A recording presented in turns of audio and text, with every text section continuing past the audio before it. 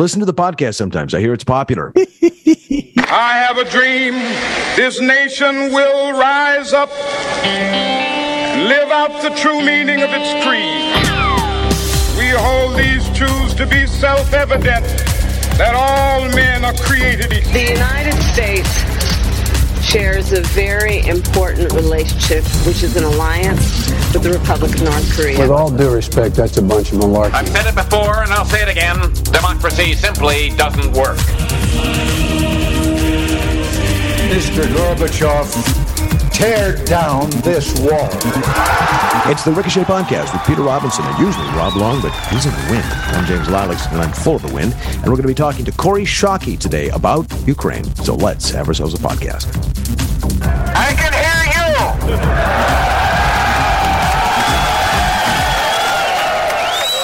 Welcome, everybody. It's the Ricochet Podcast, number 612. Why, that's my area code.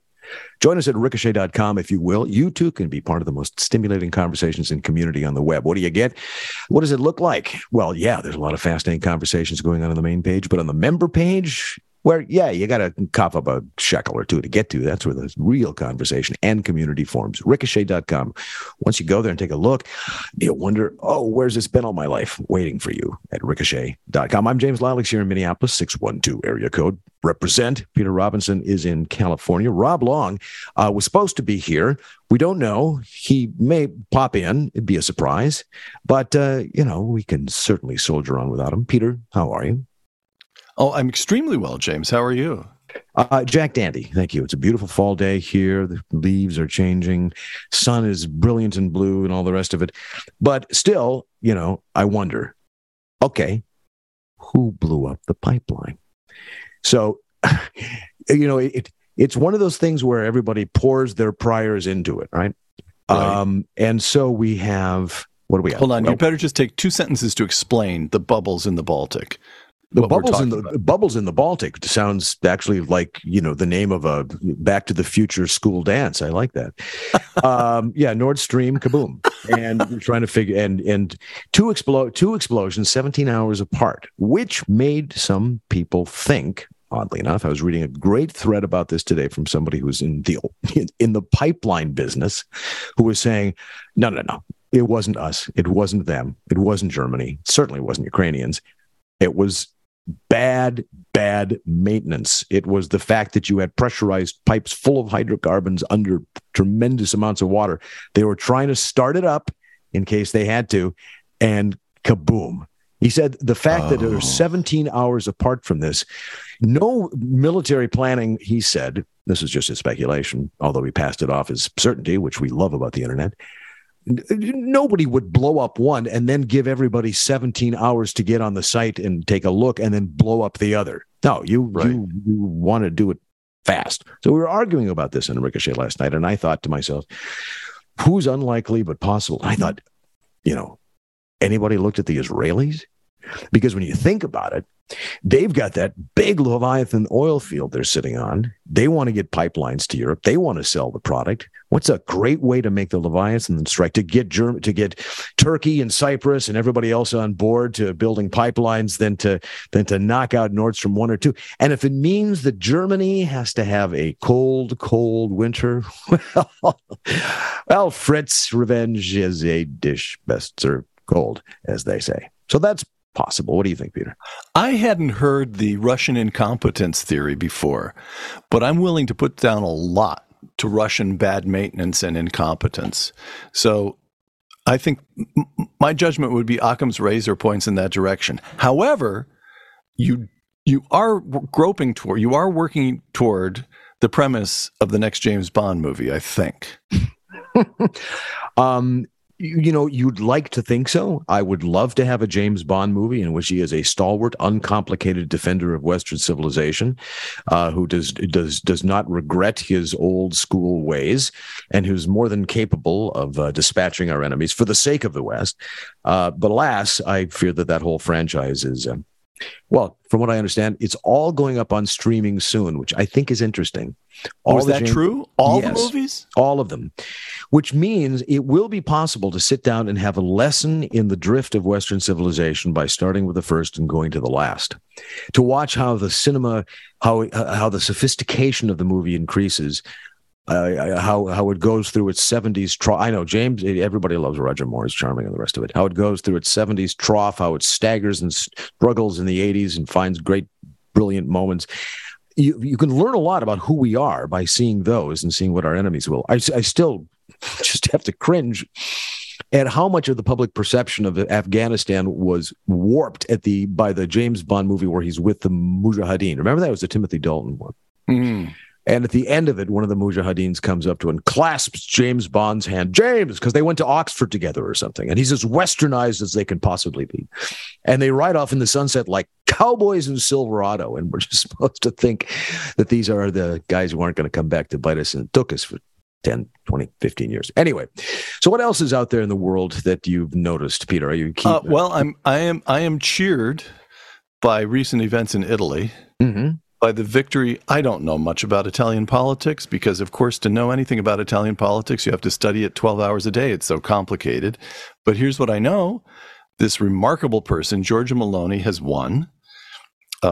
Here's the quotation on YouTube. She's giving a speech, and why is the family an enemy? Why is the family so frightening? There's a simple answer to all these questions because it defines us. It defines our identity. She's just out there as against woke politics. I love that. Question 1, isn't she a danger to democracy? I don't understand how someone who just won an election, a free election, why the first response of the columnists on the pages of the New York Times is that she's a danger to democracy.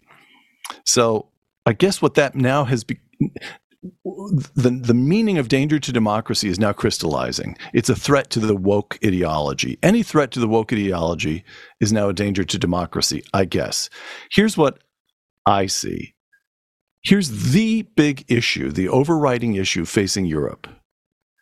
That Europe has a below replacement birth rate, and over the next 50 years, its population is certain to shrink. Excuse me, nothing is certain when it comes to population projections, but all the projections show the European population shrinking. At the same time, Africa's population is projected to increase by 1 billion people. So the sort of existential question facing Europe is, how do we handle this? How do we get a grip on what we want to preserve, what kind of immigration we're going to permit? And Giorgia Meloni, it may be in a ham-fisted manner, but Giorgia Meloni is taking on the issue. And as far as I can tell, the Italian establishment, the European establishment, is simply pretending that it doesn't exist. Giorgia Meloni is not a danger to democracy. She is democracy responding to the great issue on everybody's mind. That's the way democracy would be. Astounding if somebody like her didn't arise, if the democracy were genuinely functioning. She's proof that democracy is still ticking in Europe. So I actually find that cheering. Right. They've come up with this. She could screw it up, of course. She could turn into a fascist. She's no fascist now. Mm-hmm. That's ridiculous. Well, Italian politics being what it is, we'll see. But yes, you're right. Yes, I mean, democracy has been strangely transmuted into this word that just means good. And anything that is against it is against our democracy because it's bad and democracy good.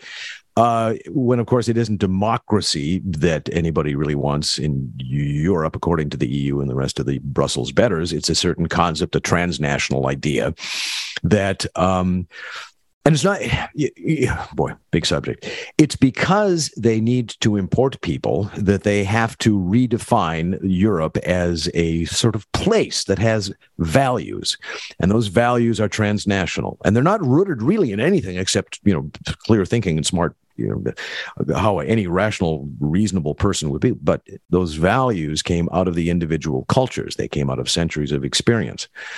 So in order to make this work, though, she's right. And she says, and again, the quote I'm reading from the same thing you are, they attack national identity And why is that? Well, the old saw is, of course, that's what got them into World War I and World War II. Nationalism is tribalism, it's xenophobia, and the rest of it.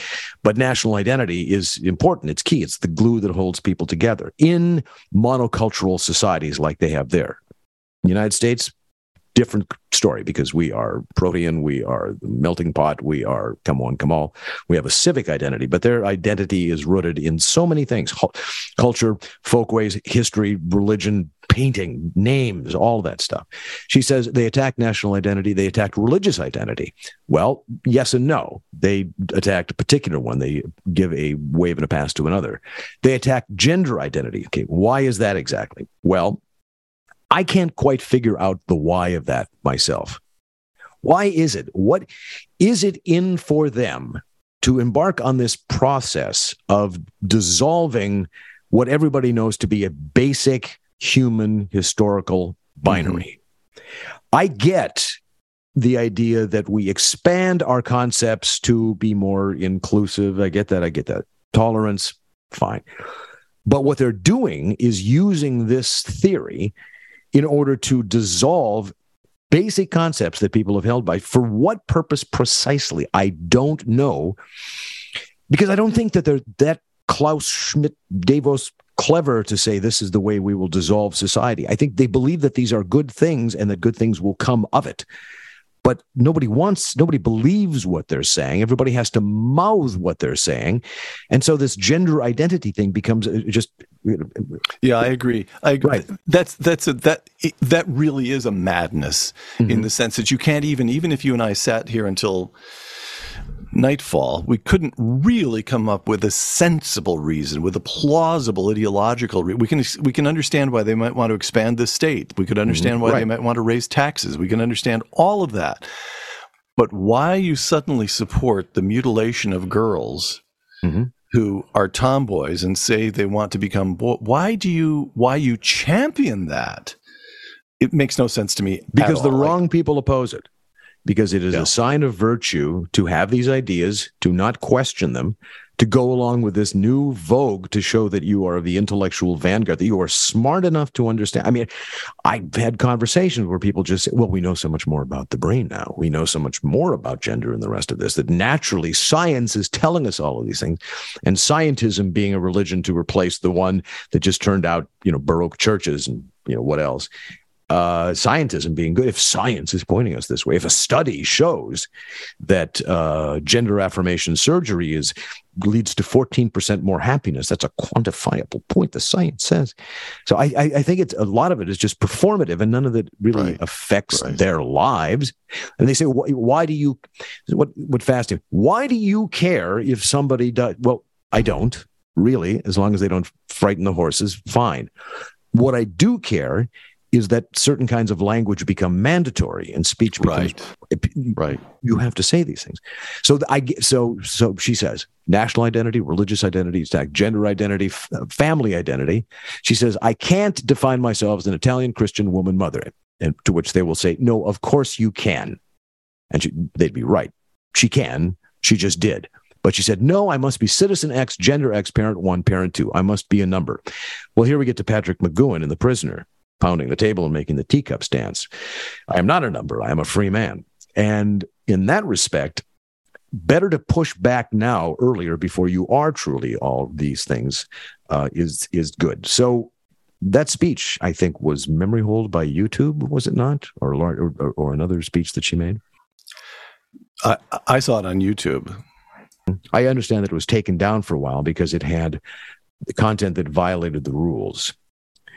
Against slanderous speech or hateful speech or something like that, which is interesting. Defense of Western civilization at some point becomes de facto offensive because it contains ideas that otherize other cultures, that argue against the notion of. Let me ask you, Peter, as you're getting your dog, do you think we're at the point yet where it is impossible? It seems difficult to discuss immigration today without immediately being accused of xenophobia and racism. Do you think we're past that point, that it is impossible in Western society now to make cases against unrestricted immigration from wherever without being called a fascist? You certainly have to be willing to put up with being called a fascist. But again, one of the I find this generally encouraging. Italians have just elected someone who promises to do something about it. Do what? We don't know. But at least she's recognized that there's a problem, that there's uncontrolled immigration taking place in Italy. In this country, to me, we'll see how it unfolds or how it displays itself in the midterms, which are just a few weeks away now. But to me, one of the more encouraging developments of the last couple of years is that on the southern border of Texas, which is heavily populated by Hispanics, they're moving to the Republican Party. And it was for years and years and years. You can see Mitt Romney agonizing whenever anybody talked to him, asked him a question about immigration, because for years it was taken as an article almost of faith. I guess it was faith. There wasn't real data to back it up, that if you insisted on controlling immigration as a Republican, you'd lose the Hispanic vote. And if you lost the Hispanic vote, you just couldn't win. So Republicans were doomed. And now it turns out that there are plenty of Hispanics who consider themselves Americans first and say perfectly comfortably, perfectly unselfconsciously, we cannot have uncontrolled borders. We just can't have it. And they say that some of the time in Spanish. We're talking about people whose first language at home is often Spanish. So, yeah, I'm generally hopeful on that point. The being cowed by the editorial pages of the Washington Post and the New York Times, that seems to be ending. Not just Donald Trump, but that seems to be ending in the Republican Party. And whatever is happening in Europe, which again, I repeat, I am no student of Italian politics, but apparently they're finding ways of talking about and then eventually, presumably, dealing with immigration that they're just going to do no matter what polite opinion might say. Going their own way without the blessings of Brussels. Why, that calls the whole thing into question, doesn't it? And we can't have that. And again, I remember when, the common market, when I was a small kid, they were talking about the common market and the EU and the rest of it. We regarded the United States of Europe. Why, that sounds so Star Trek. Yes, of course, naturally so. But we thought it would be an agglomeration of individual nation states, each with their own characteristic. We did not think at the time, I remember, that there would be this supranational bureaucratic nomenclature that would be like a lid of a kettle that would be placed on top of it, that would seem to, I still believe that the reason that Brexit started was because the Telegraph or the Mail or somebody ran a story, but that the EU was now going to regulate kettles, tea kettles, to make them boil slower because the energy requirements to make the kettle boil fast were unacceptable to the Greens. At which the point, somebody in a small town, a small village somewhere said, that's it. They've come for my kettles. They've gone too far. And in every country, there's an aspect where they've come for the kettles. Nobody thought they were going to come for the kettles. They just thought that they were going to get along and pass sensible regulations. We laugh at the idea of a European Parliament. It's like, yep, what are they going to do? But it turns out that the mentality of that is as injurious as it can be. And if you deviate from it and you're Poland, you're Hungary, or you're Italy, well, you're fascists. Don't think so. By the way, the idea that anybody who is on the right in Italy is a fascist is wrong when you consider what Mussolini was all about, a proud socialist. Yes. But yet we perpetuate this myth on and on and on again. There's other myths too. There's lots of them. Thread count. That's a myth. You say, wait a minute, hold on. All my life I've been told that thread count is actual empirically true. No. It doesn't matter how many threads your sheets have if they're not the best threads possible. Boll and Branch, yeah, you knew I was going there, didn't you? Boll and Branch, they use the best 100% cotton organic threads on earth for a superior softness and a better night's sleep. Their sheets aren't just buttery, breathable, and impossibly soft to start. They get softer with every wash. Now, I actually washed the sheets twice over the course of this week. No, nothing happened. There wasn't any accidents. Well, the dog. Which means that they're actually incrementally small, twice as buttery and soft and breathable as they were a couple of weeks before. I will tell you in the day when they get so thin I can see through them. I will tell you of the day when the sheets stop feeling great. But that day is not today, and I don't think it's going to come for years to come. Why? Because I've got the signature hemmed sheets. The signature hemmed sheets from Boll & Branch are bestsellers for a very good reason. You'll immediately feel the difference. And from there, the sheets just get softer and softer with every wash. Buttery to the touch, as I said, and super breathable, so they're perfect for every season. They're made with threads so luxurious, they are beloved by how many? By sweet spot, by 3 U.S. presidents love their Boll & Branches. Plus, Boll & Branch gives you a 30-night risk-free trial with free shipping and returns on all the orders. But you know what? You're not going to return them because you're going to love them. You're not going to hear much about their generous return policy, however, unless you want to read the reviews, and 10,000 of them, nobody's saying I gave them back. No. You won't either. You wonder how you ever lived without them. 15% off, you say? That's what you want? You got it. 15% off your first set of sheets when you use the promo code Ricochet at BollandBranch.com. That's Boll & Branch, BOLLAND branch.com, promo code Ricochet. And we thank Boll & Branch for sponsoring this, the Ricochet podcast. And now we welcome to the podcast Kori Schake. He's a senior fellow and director of foreign and defense policy studies at the American Enterprise Institute. She spent time with the U.S. State Department and the U.S. Department of Defense and the National Security Council, and has taught at West Point, Johns Hopkins University School of Advanced International Studies, National Defense University, and Stanford. Welcome, Kori. Thank you. It's so nice to be with you guys. Well, you just recently returned from a trip to the Ukraine, as people call it. No, Ukraine, where you met with Zelensky. Fascinating. Let me tell you what I think is going on. No, I'm kidding. So you were there on the ground. You met with a man. Give us the lay of the land. So it was so incredibly impressive to see the toughness of Ukrainians and the unity that Russia's invasion created in the country. You know, President Zelensky had a 27% approval rating before the Russian invasion. He has a 97% approval rating now. And nor is it just his excellence as a leader. The Defense Ministry has a 98% approval rating. The Parliament has a 94% approval rating. Vladimir Putin has proved to be the father, not just of Ukrainian nationalism, but of Ukrainian affection for their own government. Hey, Kori, all right, let me just go to the big one, shall I? Nukes. Vladimir Putin, we grant everything you said, and I'm going to play devil's advocate a little bit here. Grant everything you said. Putin has been foolish enough to call into being the very sense of Ukrainian nationalism and pride and energy that he claimed to be worried about. Right? He's done what he didn't want to do. Now he's cornered. He's turning 70.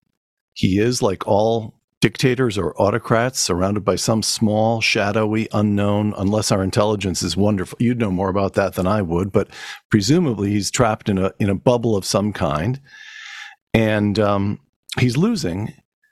And this man has nuclear weapons, and lots of them. Again, you know far more about this than I do, but apparently they have in their arsenal a lot of tactical nuclear weapons, far more than we do. We concentrated on ballistic missiles. They actually have tactical nuclear weapons. The use of tactical nuclear weapons is part of Soviet war doctrine. They've at least thought about how to use them. So should we not be concerned? Yes, we absolutely should be concerned, but we shouldn't allow that concern to cause us to capitulate. You're quite right. At the end of the Cold War, NATO reduced its tactical nuclear weapons holdings by 90%, 90, down to only 200 weapons, in the hopes that then the Soviet Union and subsequently Russia would follow suit. They reduced theirs by 0.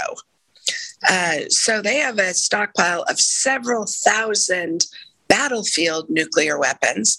And I agree with you that the fact that Russia's invasion of Ukraine is failing, I can see a scenario in which Vladimir Putin considers it a perfectly rational military choice, namely, as Russia's army is forced to retreat out of Ukraine, I could see Russia using a nuclear weapon on Kiev, the capital of Ukraine, as a way to try and show he had succeeded even as his army is forced to retreat. The thing that was most surprising to me in Kiev when I was there talking to people in the government and civil society, in business, every single Ukrainian I talked to gave the exact same answer, which is Russia using a nuclear weapon would raise the cost of Ukraine's victory, but it wouldn't change the outcome. By the way, I talk about tactical nuclear weapons as if I had the slightest idea what I mean. Can you actually give us a very brief tutorial? The mental image we have of nuclear weapons are the huge fire bombs, the Nagasaki, the H-bomb tests in the Pacific. I don't even really know how controlled or contained a so-called tactical weapon might be. I mean, would it be a kind of fireball visible for hundreds of miles or not? Battlefield nuclear weapons tend to have lower yields, so they wouldn't be as, hundreds of miles visible. But most of them are not, like, there's no such thing as a tactical nuclear weapon, in part because of the enormity of damage it would create. But secondarily, because crossing the nuclear threshold for the first time since 1945 would be a momentous experience. You're quite right, though, that there were in the 1950s a lot of really weird nuclear innovations. My favorite, so there were two that were in the American inventory, the Honest John and the Davy Crockett, where I remember these dimly. Go ahead. Yeah, the escape radius, namely the ability of the troops that use them to get out of the range of the weapon. The escape radius was smaller than the destructive radius of the weapon. So they were, in essence, kamikaze weapons. Brilliant. All right. James. Well, I'm just thinking, you said that when Putin is forced to retreat from Ukraine, he would nuke Kyiv on the way out.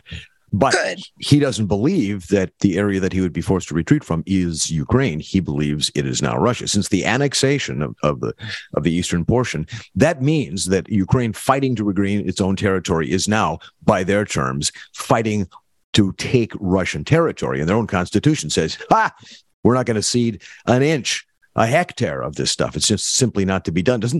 Doesn't the annexation almost obligate them to do something that ratchets this way, way up? Because it's no longer loss of Ukraine, it's loss of Russian territory, which simply can't happen. Since annexation, it's now Great Patriotic War #2, nuclear boogaloo, isn't it?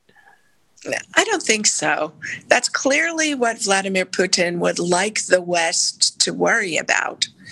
But recall, he is losing a war against a middling military, right? He would lose a war against Poland. He'd lose a war against Germany. He'd lose a war against France, much less the United States. And so we are in the deterrence game where Putin's trying to say, you better stop preventing me from losing. Otherwise, I'm going to do something suicidal for me and you. And we don't have to accept Putin on those terms, just as Ukraine is refusing to accept Putin on those terms. What I worry about is that the way that you framed the challenge is leads to us consenting to Russian aggression. And we're the strong ones in this equation, not the weak ones in this equation. And so, this takes us back to Thomas Schelling and the early theoreticians of nuclear deterrence. He uses the metaphor of a game of chicken, two drivers driving towards each other, each threatening that they won't swerve. And for Tom Schelling, the right move is for one driver to visibly throw the steering wheel out the window so that they signal to the other one that they cannot change course. And that's what Vladimir Putin is trying to do. But we don't have to accept those terms, and it doesn't necessarily end in a car crash. Okay, so how... Sorry, I'm still playing devil's advocate here. I made a note of something Peggy Noonan wrote earlier this week. Peggy Noonan has devoted, I think, 2 or 3 columns now to, wait a moment, everybody, take this man seriously when he says he might use nuclear weapons. And there was one, what was it, today's Monday, I guess it was. I made a note of this. I hope, this is Peggy Noonan, I hope our leaders are groping towards something, some averting process, maybe along the lines of French President Emmanuel Macron's urging for a negotiated peace, close quote. Right, you're shaking your head. And as I understand it, Neil Ferguson, our friend Neil, was in Ukraine earlier this very month, and he came back and said much of what you're saying now. He said if you ask Zelensky to settle for a negotiated peace, he would say, I can't. I'm a democratically elected president of this country. The people would not settle for a negotiated peace. So and my question is, well, okay, fine. In that case, that's your problem. We don't need to be associated with your brave struggle for freedom. You run the risk of nukes. We're out. What's the American interest in backing the Ukrainians as they push and push and push for real victory? Our interest is, first of all, we should always stand on the side of people fighting for freedom. Second reason, American interest in it, is that if we allow Russia to chew off pieces of another state's sovereign territory, right, that will encourage aggressors everywhere. And so, including China, presumably. China's the real. China, a much stronger power than Russia, right, but not just Russia and China. And so you permit the corrosion of an international order that has made us safe and prosperous, and allow things to grow more dangerous. You allow the jungle to grow back at a time in which it's actually not particularly dangerous to us to stand alongside Ukraine. And I would, I'm an enormous fan of Peggy Noonan, but I wonder whether the president for whom she was such an able speechwriter would take the position she has taken. And I think we should all reflect on that, because we have ways to affect Russia's calculation as well. And what I think we should be doing, instead of encouraging Ukrainian capitulation, is encouraging Russian capitulation. That is telling the Russians, if you cross the nuclear threshold to try and cover your failure in Ukraine, we will track the movement of any troops or nuclear weapons coming into the area of operations. We will publicize that information, namely, we will allow everybody to watch what you are doing in real time, just as we did in the run-up to the invasion. We will interdict the Russian use if we can, and we will enable the Ukrainians to interdict Russian use of nuclear weapons. And if you nonetheless proceed, if we fail to prevent the use of Russian nuclear weapons in Ukraine, we will join the war on Ukraine's side.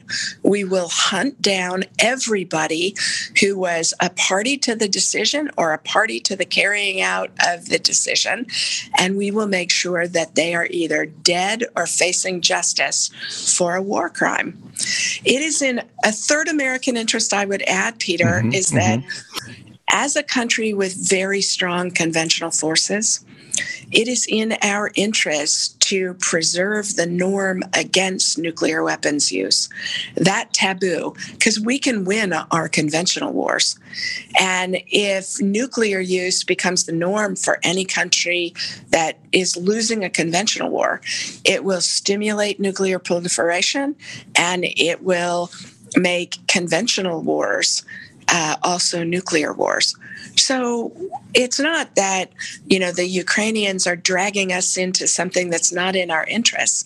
The Ukrainians are giving us an opportunity to strengthen the international order that's manifestly in our interest, as well as the interest of even the authoritarian states that are threatening it right now. So there's a lot in there, though, that you said, because there's a lot of lines that are crossed. It's a difference between assisting Ukrainians in interdicting and destroying the nuclear weapons and us doing it via NATO. That's a big red line.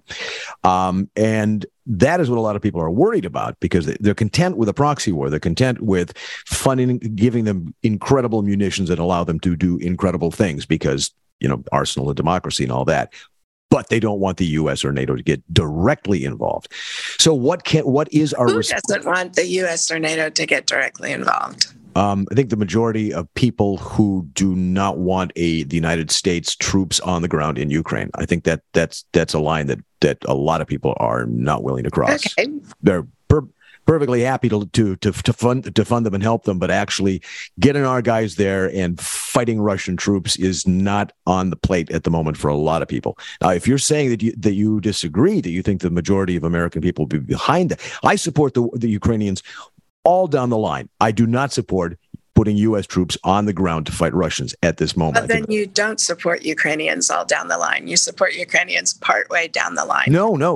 I think they can do it. I think that they can. What they are doing now, they have done with our support, with our intelligence, with our materiel, with all of our assistance. They can do it. Putting Americans in Ukraine changes the whole flavor of it. It has to. You have to admit it changes the flavor of this incredibly. Okay. But you made a sweeping categorical statement, which is you support Ukraine all the way down the line. Yes. And then you made a limited defense of them. Well, yes, in the sense that I don't... It's totally fair. I'm just objecting to the generalized categorization. Right, but that's like me saying somebody... I know a lot of Ukrainians, and the most militant of them would not support using American intercontinental ballistic missiles to destroy Moscow at this point. So you could say to them, well, then you don't support Ukraine all the way down the line because you don't support an ICBM strike on Moscow. I mean, I strongly disagree with you that my support for them is qualified by the fact that I don't want America. But that's for elsewhere. The question that I have for you is, if they do it and we don't interdict it in time and the ukes don't, what is our response to Russian nuclear weapon use? So the first thing is, the clearer and more specific we are about the consequences in advance, the less likely it is to happen. Which is why I think we should be extremely clear to the Russians that their breaking the nuclear taboo will create NATO's intervention on the side of the Ukrainians. Because I think what we want to do is prevent the Russians from doing it and widening the war to one that they will lose even more demonstrably on conventional battlefields, I think has potential deterrent force. I do think that threatening not just Vladimir Putin, but everybody involved with the decision and everybody involved with carrying out the order also has the potential to prevent it from happening, and is something we should do if they actually do make the decision and do carry out that. A third thing is, I think it would be important for NATO countries, including the United States, that have specialized units that can help assist and detoxify and clean up nuclear places where nuclear weapons have been used, to send those to Ukraine and assist in Ukraine's recovery. I think that's consistent it sounds to me like that may be consistent with your red lines, which is no American troops fighting Russian troops, but also widening the war in ways Russia would not want it to happen. Hey, Corey, Peter here. Last question. I say last question. You take as much time as you'd like to answer, but last question from us because I understand we promised to get you out in what is now 2 minutes from now. So the question is this. My general reading of the temper of this country, which is a horribly pompous thing to say, but this is just my feel for it, is that Americans are delighted that the Ukrainians have discovered a sense of nationhood, that they're pushing Putin and the Russians back, but at the same time just very, very leery of putting American men and women in a position in which they might die for, what exactly? A country that's been a country for, I know we can talk about a millennium of history, but that gets complicated. So here, can I just ask, let me sum up the question this way. Germany by itself has an economy which is what, a dozen times bigger than that of the Soviet Union. Germany has failed for 3 decades now to spend the 2% of GDP that it has always promised that it would on NATO. And we just look at this and say, now, wait a minute. This is a European problem. Let the Germans pull themselves together. If Germany and France both behaved the way Britain has behaved, Ukraine would get the assistance that it needs. This really and truly is not our problem. We just can't. It's a European problem. Let them handle it. That's psychologically at least plausible, I think, to lots of people. What's the answer? The answer is, do you really want to punish Ukraine for France and Germany's failures?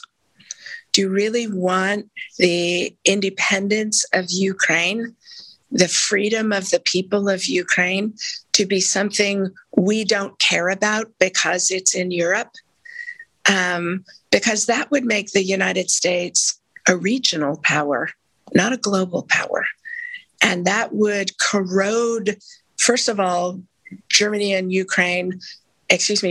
France aren't going to move fast enough to save Ukraine because the fight's on now. Second thing is 97% of the Green Party members in Germany favor arming Ukraine. 97% of the pacifist party in Germany favors sending weapons to Ukraine. Attitudes are changing in Germany. Allies are getting scared. And when countries get scared, they want to band together with their friends. So I'm not sure that castigating France and Germany for the fact that they haven't been faster and more helpful either helps Ukraine or assists the direction of travel that both France and Germany are going in, which is where we want them to be. And the third thing I would say is that what Jim Mattis and I learned during doing the public surveys for our books, Warriors and Citizens, about American attitudes about the military, is that American public attitudes about the use of force are incredibly malleable. And what they depend on is the political leadership of the country doing 2 things. First, expending the political capital to explain to my mom why this matters for Americans. And second, demonstrating that they have a plan for achieving it that makes our interests and our resourcing aligned. So you're right that the freedom of Ukraine isn't the conquest of the continental United States. It matters less to us than that.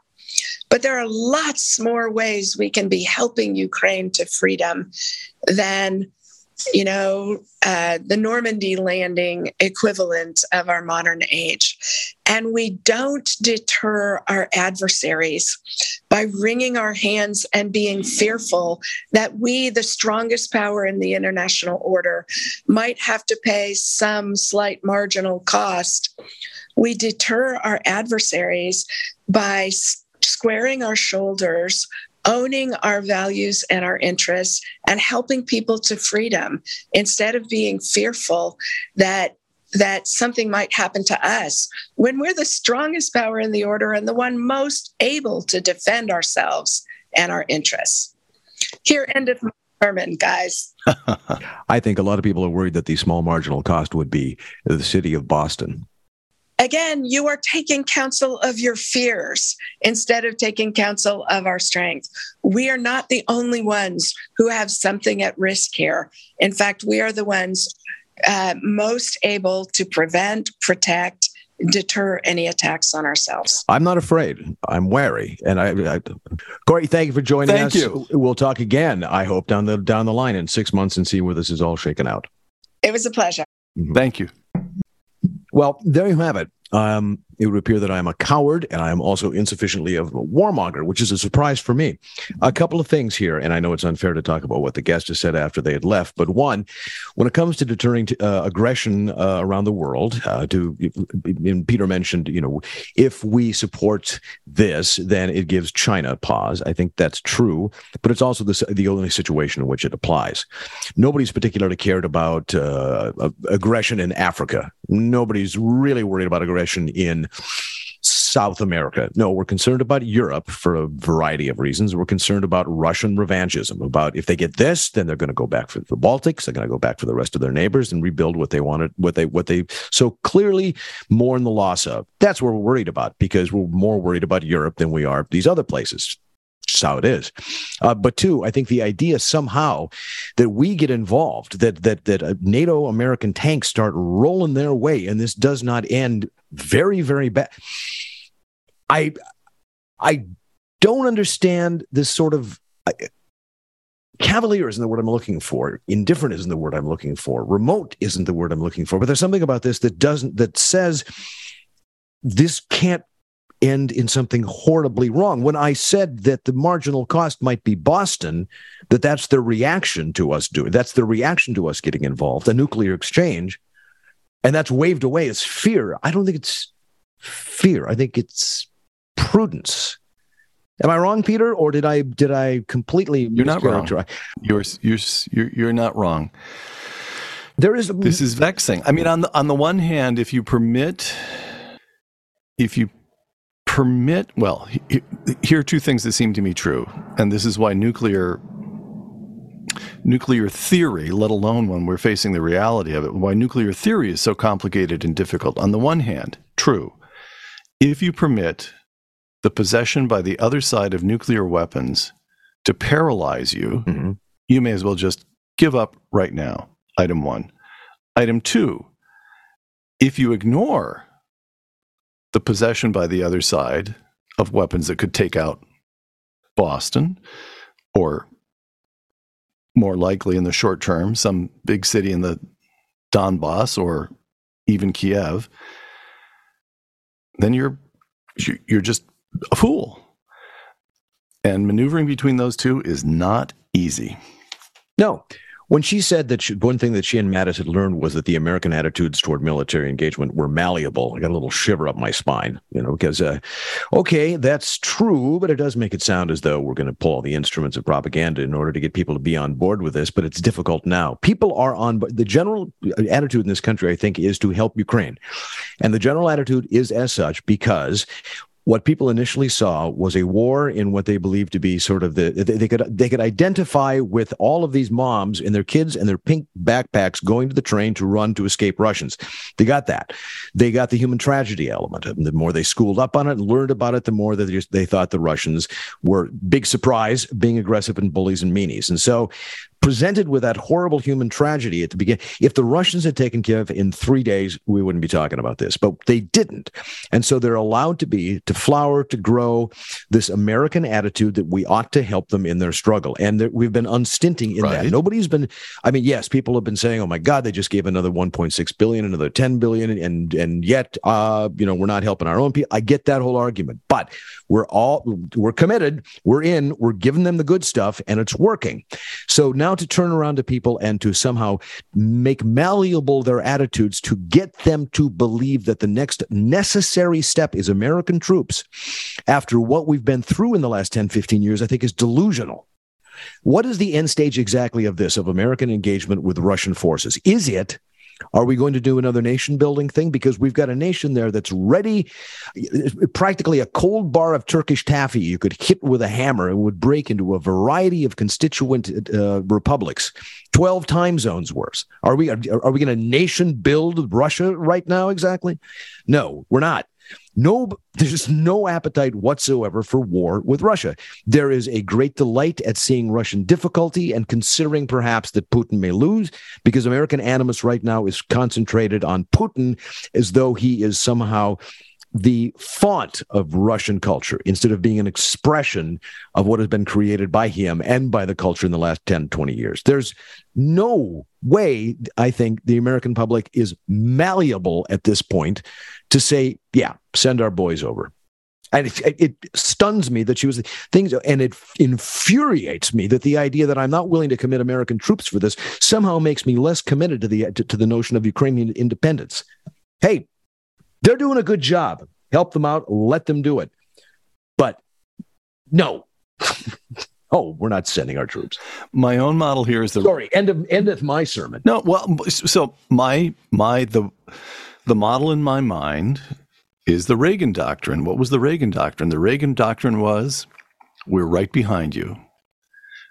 Contras, you want weapons, you want materiel, have at it. Mujahideen in Afghanistan, you want Stinger rockets? Fine. We will supply, we will support, we will provide materiel, intelligence. We're not going to do your fighting for you. And that strikes me as the right place to draw the line. So here's the other thing. I am now we're ramping up. Here's a related problem. Someone whom I admire a great deal, particularly on Twitter, is Elbridge Colby, who's making the point that we need to take China's threats against Taiwan very seriously. Okay, that is true. Taiwan also needs to take China's threats against Taiwan seriously. Here are the statistics. Here's the percentage of its GDP that Taiwan devotes to defense, 2.1%. We're at almost 4%. Here's Israel, 5.6%. Israel's a serious country. They're serious about defending their own nation. Taiwan still isn't. This is a serious problem for us. Well, I think Taiwan, despite everything it said, knows that, or thinks that we'll come to their assistance. Well, that's a problem. Otherwise, right. Or just that, I don't know. But and personally, it's not high on my list of things to worry about, except for the economic impact of having a lot of semiconductor industries fall into the hands of China. But I mean, China is the big geopolitical problem out there waiting to happen, and China's having its own difficulties. It's not like they are this absolutely rock-solid colossus that is going to be bestriding the world. I mean, Xi gets on the phone and with Biden and tells him that autocracy is the future of the world, not democracies. Well, okay, I'm just going to see how that's going to play out.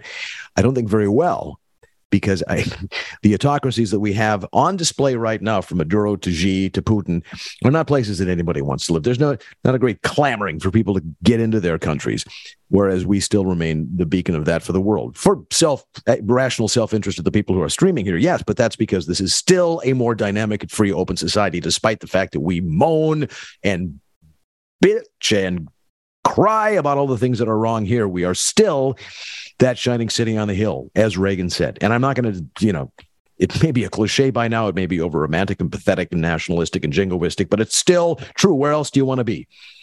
So, but that said, I'm still coming back to what she was saying about this idea that it is up to us to do everything that everybody else isn't. I mean, yes, the fact that they haven't spent this money in defense of their own countries is indicative of them. And she said, do we want Ukraine to pay for the failures of France and Germany? No. But do we want France and Germany to feel some of the consequences for their unwillingness to shoulder the burdens that they had? Peter? I mean... Yeah, I don't... Listen, I'm thinking this through. I don't have ready arguments. I'm still thinking all of this stuff through. I do. And here's what it is. They have, for the longest time, taken a free ride from us because they know that they can, because we offer to do so. And the French, of course, they're not going to be part of this because they're France. They can defend themselves, but they know that they're part of this as well. We know also that we are not going to let them go down again, and that we would come back and save their bacon again, and that the result of that down the line, one generation or two, would be indifference and outright animus from the people that we saved again and again. And frankly, in the final analysis, it doesn't matter. I don't care if they don't like us. What matters is that we have this place called Europe, 2,000 years of history, civilization from which we came, a civilization that created science and ideas and that have transformed the world and are worth preserving. And I'm not going to be one of those guys who just waves off Europe because they're Davos and EU influenced and the rest of it, and they want everybody to live in the pod and eat the bugs and all the rest of it. No, it's still worth saving. Where else in the world exactly do you want to find a place that is produced and that is Europe? So I'm deeply committed to the Western world. That includes Canada, includes Australia, includes all of this, the Anglosphere that has created a civilization that is worth preserving. So yes, if they don't spend the money and they get in trouble again, we are going to save their bacon because for some reason we've signed up or been anointed, celestially or otherwise, the role of this. And I accept that. I just don't accept sending U.S. troops into Ukraine to start a shooting war where Putin ends up nuking Boston or New York, because that is not on the cards. So I know I'm all over the road here, but fair. So are we all. Right.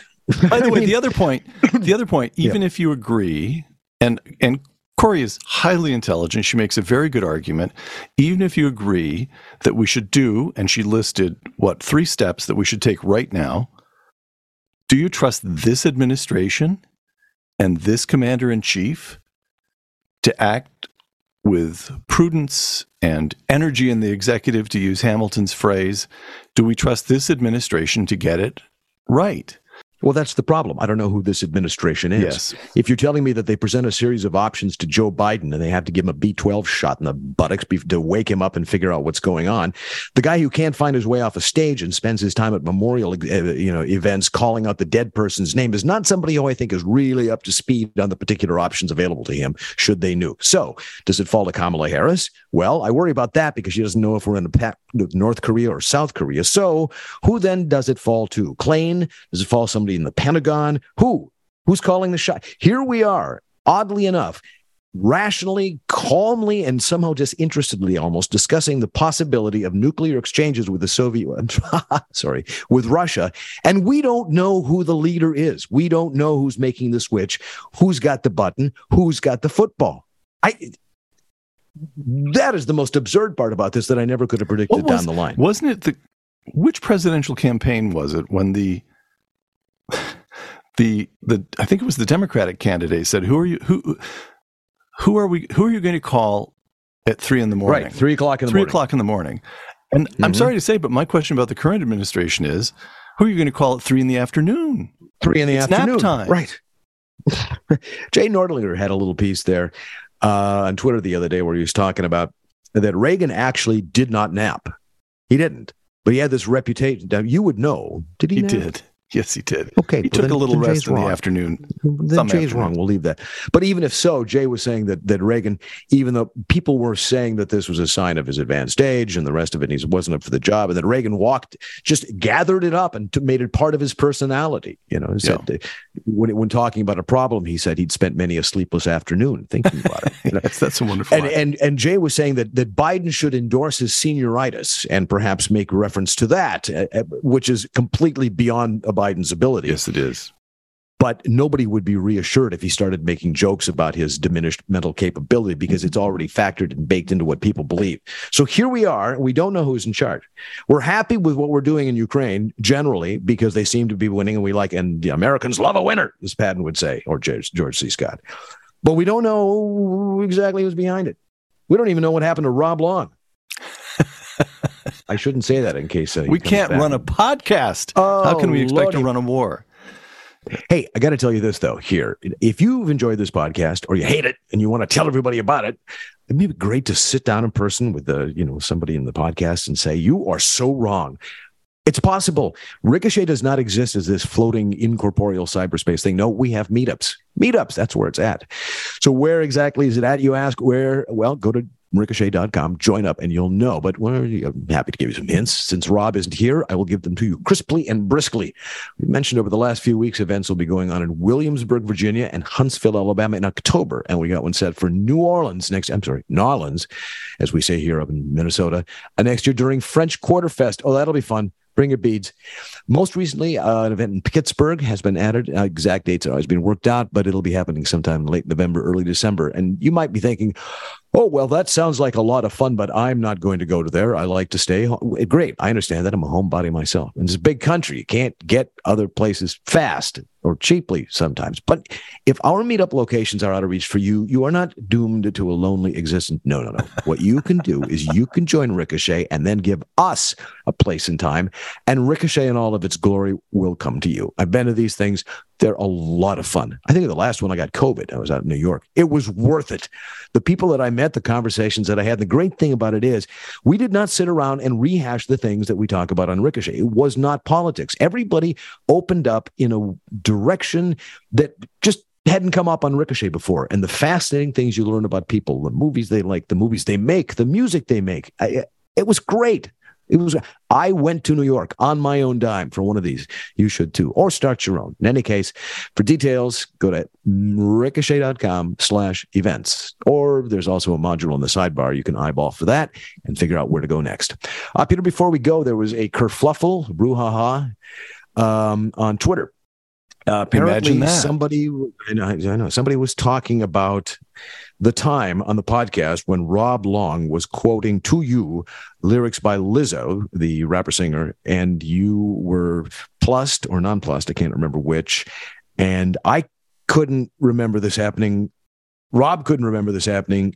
You couldn't remember this happening. It's the Mandela effect, isn't it? Somebody has fabricated in their mind something that Rob did with exquisite detail, and yet they forgot the time that you were dining with David Bowie and didn't know who he was.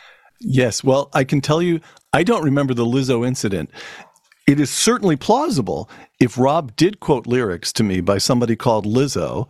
When this was scrolling on Twitter last night, I turned to my wife and said, "Who's Lizzo?" I certainly would not have known who Lizzo was. I've looked it up since.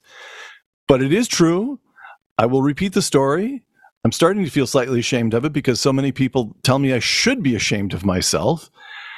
I spent 2 months in Switzerland with Bill Buckley in the winter of 1987, 88, 2 months in Gstaad, Switzerland. And we worked all day. Well, we skied for a couple of hours in the afternoon, and then we would go out to big fancy dinners. It was Bill's life, not mine, but Bill was kind enough to tell everybody that he wanted me, his research assistant, invited. And at one of these dinners, I think there may have been 8 people at a round table, and I was seated next to someone who seemed perhaps 10 years older than I was, who spoke with an English accent. He was dressed in a suit, and we chatted amiably away. And then when on the way back to where we were living, Bill said, "Oh, by the way, Peter, did you know that man? I'm told that man is famous. His name is Mr. Bowie, Mr. Bowie, Mr. Bowie." And I said, "Oh, I still don't know exactly who David Bowie was. And I've looked him up. I've tried to listen to his music. Listen, I'm just now coming around to the Beatles. That's just the way so I did. It's true. It happened. I sat next to David Bowie at dinner, chatted away about politics, a little bit of politics, mostly about the skiing. I couldn't quite figure out what his conversational métier was. And I did not have any idea who he was.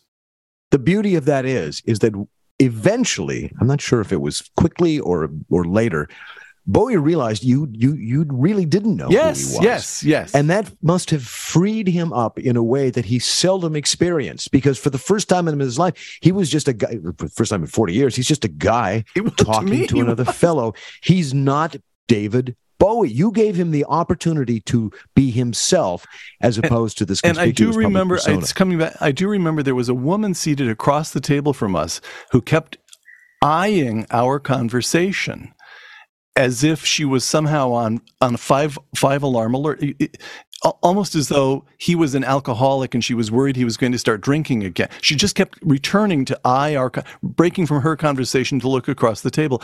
And I think it was was it his wife, his agent, his public? I can't remember. Well, how would I know? I didn't know who he was. But I do think now that she kept looking across in total astonishment that I wasn't asking for an autograph or discussing nothing. I didn't know who he was. Who is this guy who is not, who maybe he doesn't even know who is this thin white mook who's sitting there not talking to. Exactly. This podcast was brought to you by Boll and Branch. Support them for supporting us and join Ricochet today. Why don't you? And give us that 5-star review. And also send all the available David Bowie vinyl pressings to Peter Robinson, P.O. Box 173, New York, New York. And so he can bring himself up to speed on the glories that were Mr. Bowie's career. I'm kind of indifferent on the guy. I love some of his stuff. I admire his public work and the rest of it. His public work? What public work did he do? I'm sorry. His by that, I think I mean the way in which he crafted his persona over the years, quite elegantly and smart. He was a very smart man. He knew what he was doing, and he seems to have been a decent fellow as well. Yeah. So for all that, and some of the music I like and some I don't. Same with these podcasts. Some you're going to like, some you're going to hate. Hope you like this one. I'm James Ladlix for Ricochet. We'll see you at Ricochet 4.0 next week, James.